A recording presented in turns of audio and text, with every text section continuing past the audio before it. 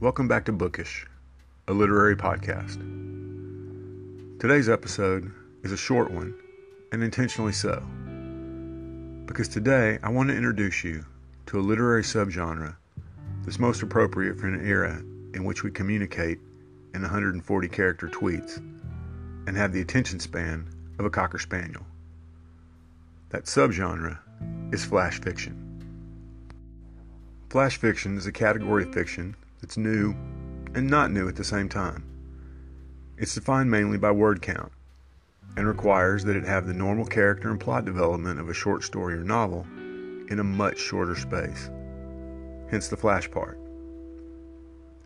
For reference, a novel is typically defined as a work of fiction over 50,000 words, a novella as a story between 10,000 and 40,000 words, a short story between 1,000 and 8,000 words, and flash fiction as under 500 words.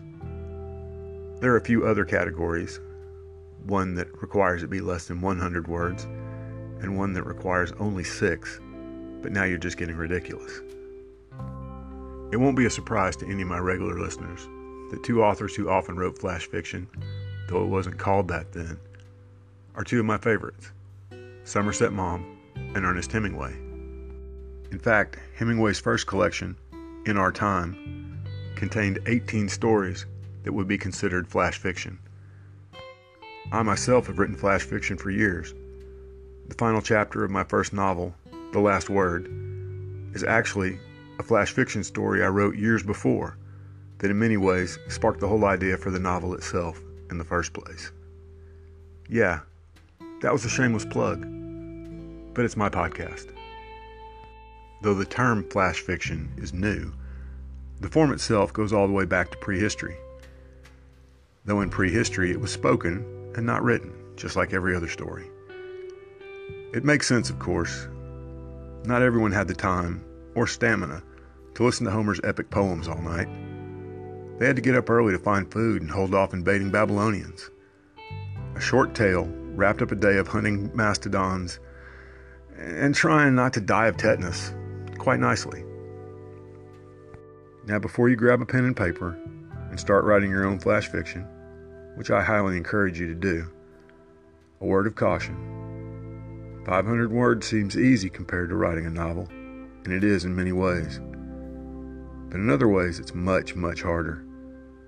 You have to fully develop characters and plot in a maddeningly short space, which is no small task for most writers who are obviously wordy by nature.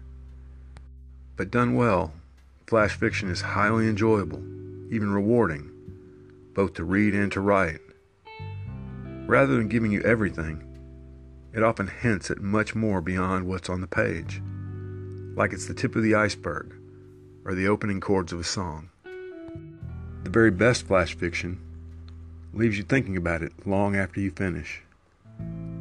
The story continues in your mind, and in some ways, you help to write more of it.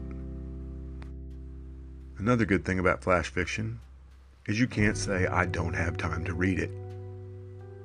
It's shorter than most news articles you'll read in any given day. It's shorter than the number of words I've spoken in this episode. And you can find it almost anywhere, from online journals to anthologies in your local bookstore. So check it out. Beats the hell out of Kanye's latest tweet.